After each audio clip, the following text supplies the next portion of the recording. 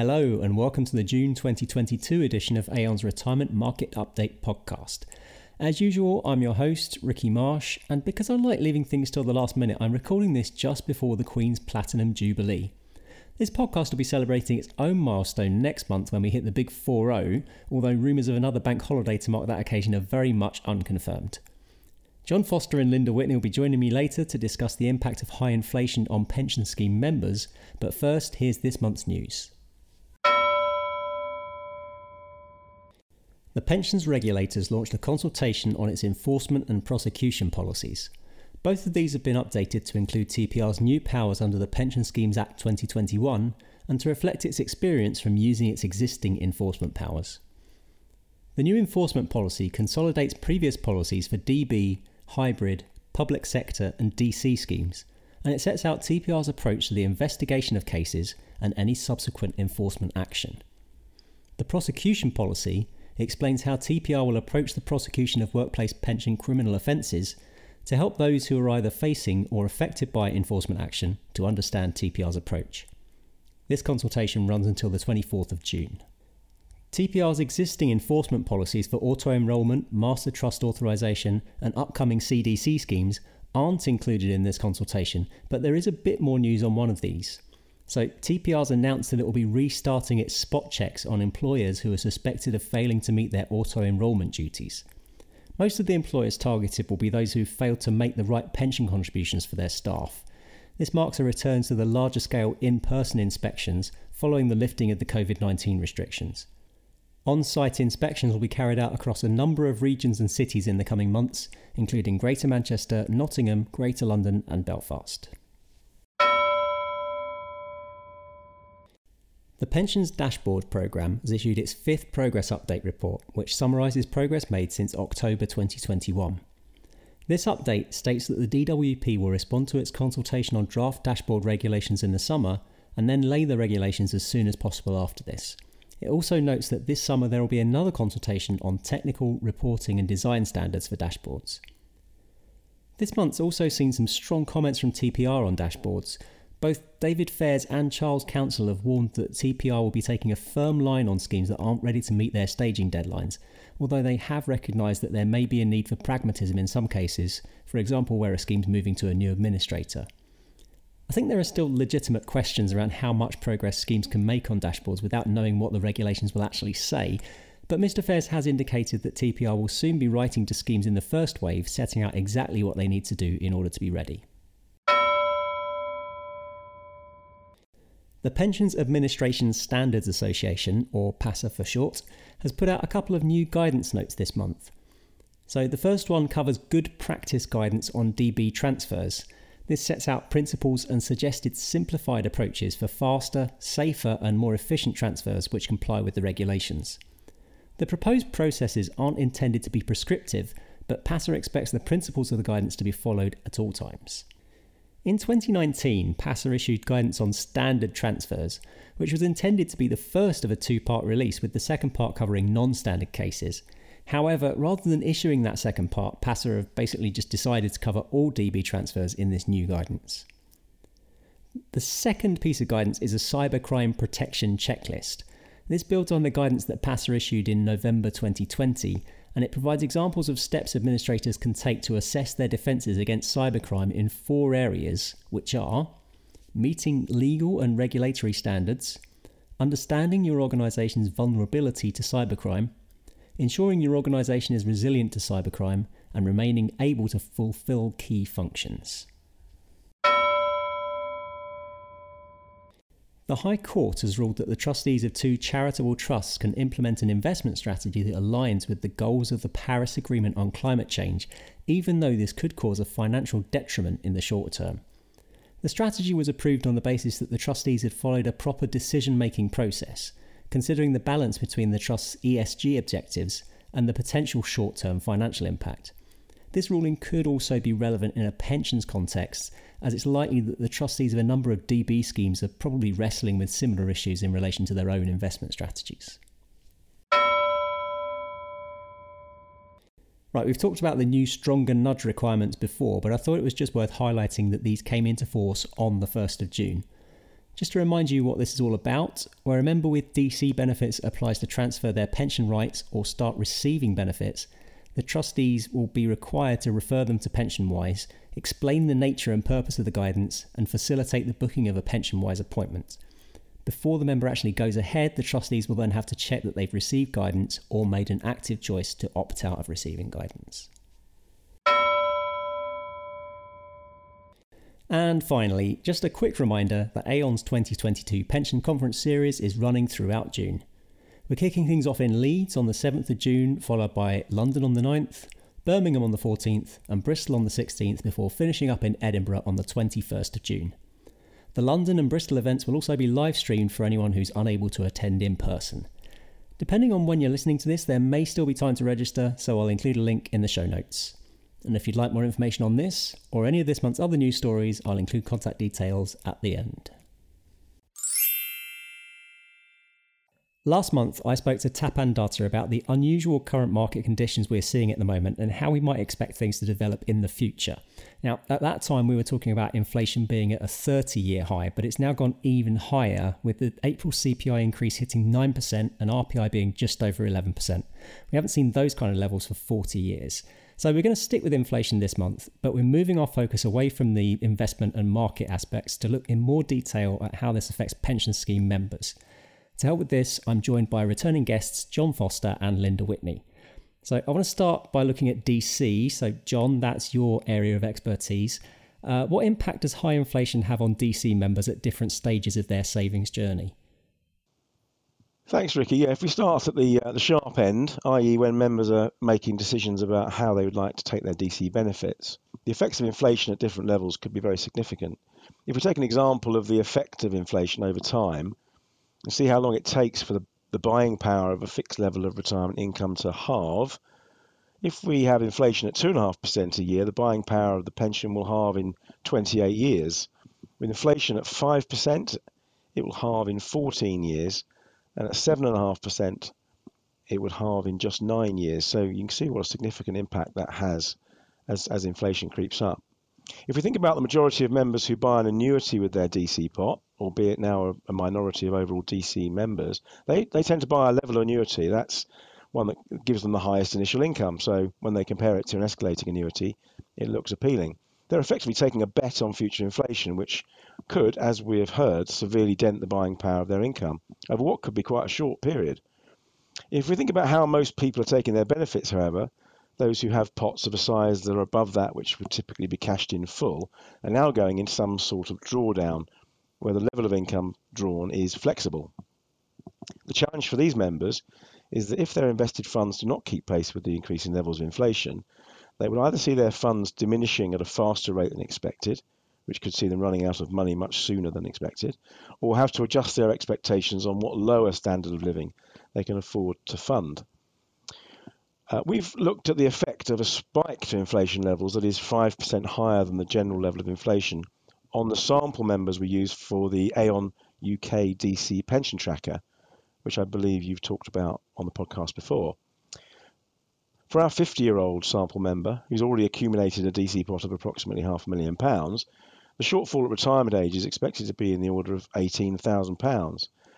In order to maintain that individual's living standard in retirement, they'd need to contribute approximately an additional 2% of salary each year until they retire. Okay, so that's dealt with the sort of sharp end, but what about younger members? For those at an earlier stage of their savings journey, the level of contribution as a percentage of earnings, with those earnings increasing at least in line with inflation, should enable them to keep pace on the inputs to their pension plans. As many are paying auto-enrolment minimum contributions, however, this presupposes that the qualifying earnings used for the calculation of contributions also changes in line with inflation. Any disconnect there could mean that the real level of savings could be diminishing over time, which will clearly leave them worse off at retirement. Increasing contributions in this way may not be affordable, of course, in which case the alternatives will be to retire later or accept a lower standard of living in retirement than had been expected. The situation only becomes harder the closer members get to their retirement age. And where does state pensions fit into all this? Well, the good news is that, at least for the time being, state pension increases each year by the greater of 2.5% earnings inflation and price inflation. So the impact of cost of living increases is less pronounced. It should be noted that the fact that it is the basics of heating and eating that are being hardest hit by price hikes at the moment, which may well mean that even this level of protection is not sufficient to stave off the effects of inflation. That's skewed towards these basics rather than, say, things like restaurant and hotel prices, which are discretionary spend. Thanks, John. So, Linda, if we turn to DB members, how are they impacted by high inflation? Well, I guess many DB members might believe that their pension goes up with inflation, and they might think that the only question there is whether it's RPI or CPI.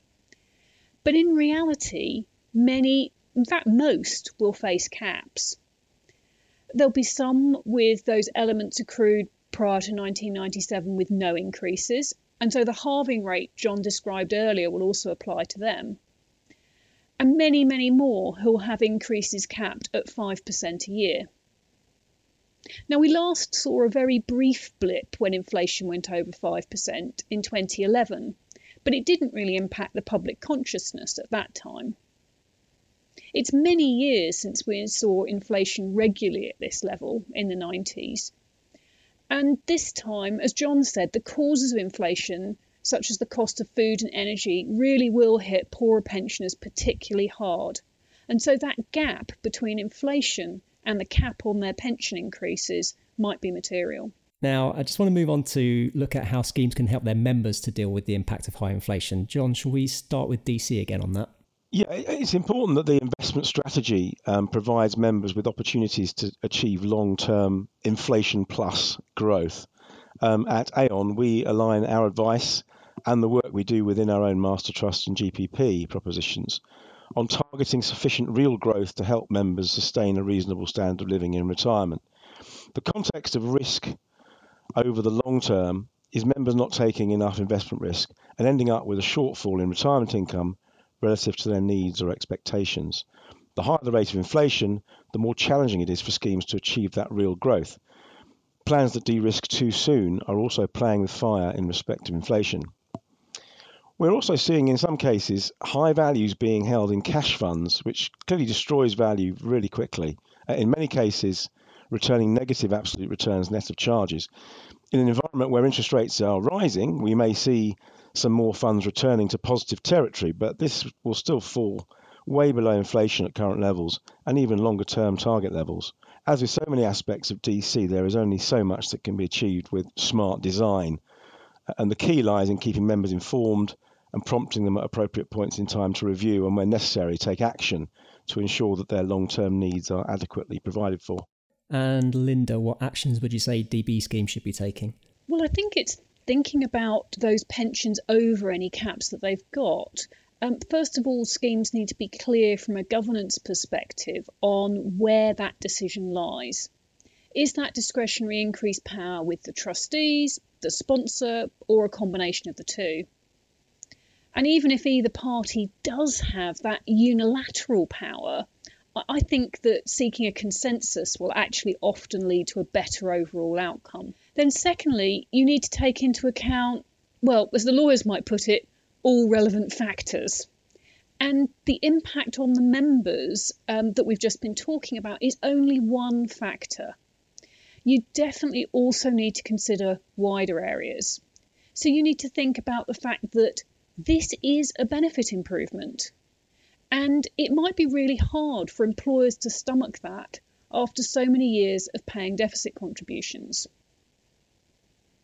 Sponsors might be thinking about fairness in other contexts. So what salary increases can they afford to pay to ongoing staff before they start thinking about discretionary pension increases? Schemes are now typically trying to head for long-term targets, and most are still significantly short of reaching them. So any benefit improvements for discretionary increases could increase the time it takes to reach those targets, thus reducing security for members. And also remember, these DB members are often already much better off than the DC members who follow on from them. So if there is any extra money, well, where do you think it should be spent? Then once you've actually made that tricky decision around discretionary DB pension increases, You also need to reflect on whether your investment strategy is hedging what you think it is, whether you've allowed for discretionary increases or not. And what do you think about offering pension increase exchange in the current environment? Yes, as a gut feel, it might seem like an odd time to think about giving up future pension increases just when we're seeing high inflation. But actually giving up those future pension increases for a higher fixed pension now, which is effectively what the pension increase exchange does, well, within these exercises, in the assumptions, they will bank in that expected short-term higher inflation. So if a pensioner is offered a pension increase exchange, it's worth giving it some thought because the terms could still be good value for money. And actually, some pensioners might welcome it. If they're struggling right now, it could be a welcome relief to actually bring forward some of their pension from later years to earlier ones. And are there any other kind of unusual side effects to look out for in this? Well, on the DB side, there is an anomaly that might make it financially beneficial for a member to stay deferred rather than to become a pensioner if the scheme is not going to pay discretionary pension increases. And this is because in deferment, the statutory cap is over the whole period of deferment. So years under the cap can offset against years over the cap. So for many deferred members, they're actually unlikely to see the cap biting in 2023, whereas for most pensioners, the cap's a year on year, and so they will bite. Now, I know people's decision on when to retire can't necessarily be managed like this, but there is a question about whether trustees should communicate about this anomaly. And if you want to read a little bit further on this anomaly, my colleague Paul McGlone did a really good LinkedIn post on this one, if you want to learn more. Okay, so if we just want to wrap things up with a 1 or 2 sentence summary, John, what would you say are the key points to draw out for DC schemes? It's fair to say that with DC, inflation is not your friend. As with all things DC, the buck stops with the member. But those designing and sponsoring DC arrangements can do some of the heavy lifting.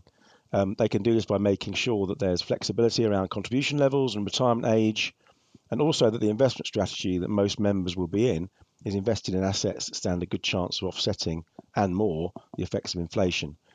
Engaging with members about their choices as they approach retirement, perhaps providing them with access to an IFA, will give members a chance to avoid the pitfalls of investing in high-cost retail products and potentially low-risk, low-growth funds into retirement, when the effects of inflation, with no contributions coming in, can be even more damaging. And Linda, same thing for DB? Well, I think for DB, it's about looking at your complete long-term funding plan and understanding how guaranteed versus discretionary pension increases will fit within that. I also think you need to be ready to explain to members how each party's reached its decision. And you probably need to be ready by the 19th of October when the September inflation figures are released. Okay, well, thanks to both of you for taking the time to talk to us today, and hopefully the numbers won't jump up too much between now and that crucial September date that you mentioned, Linda. Thank you. Thanks.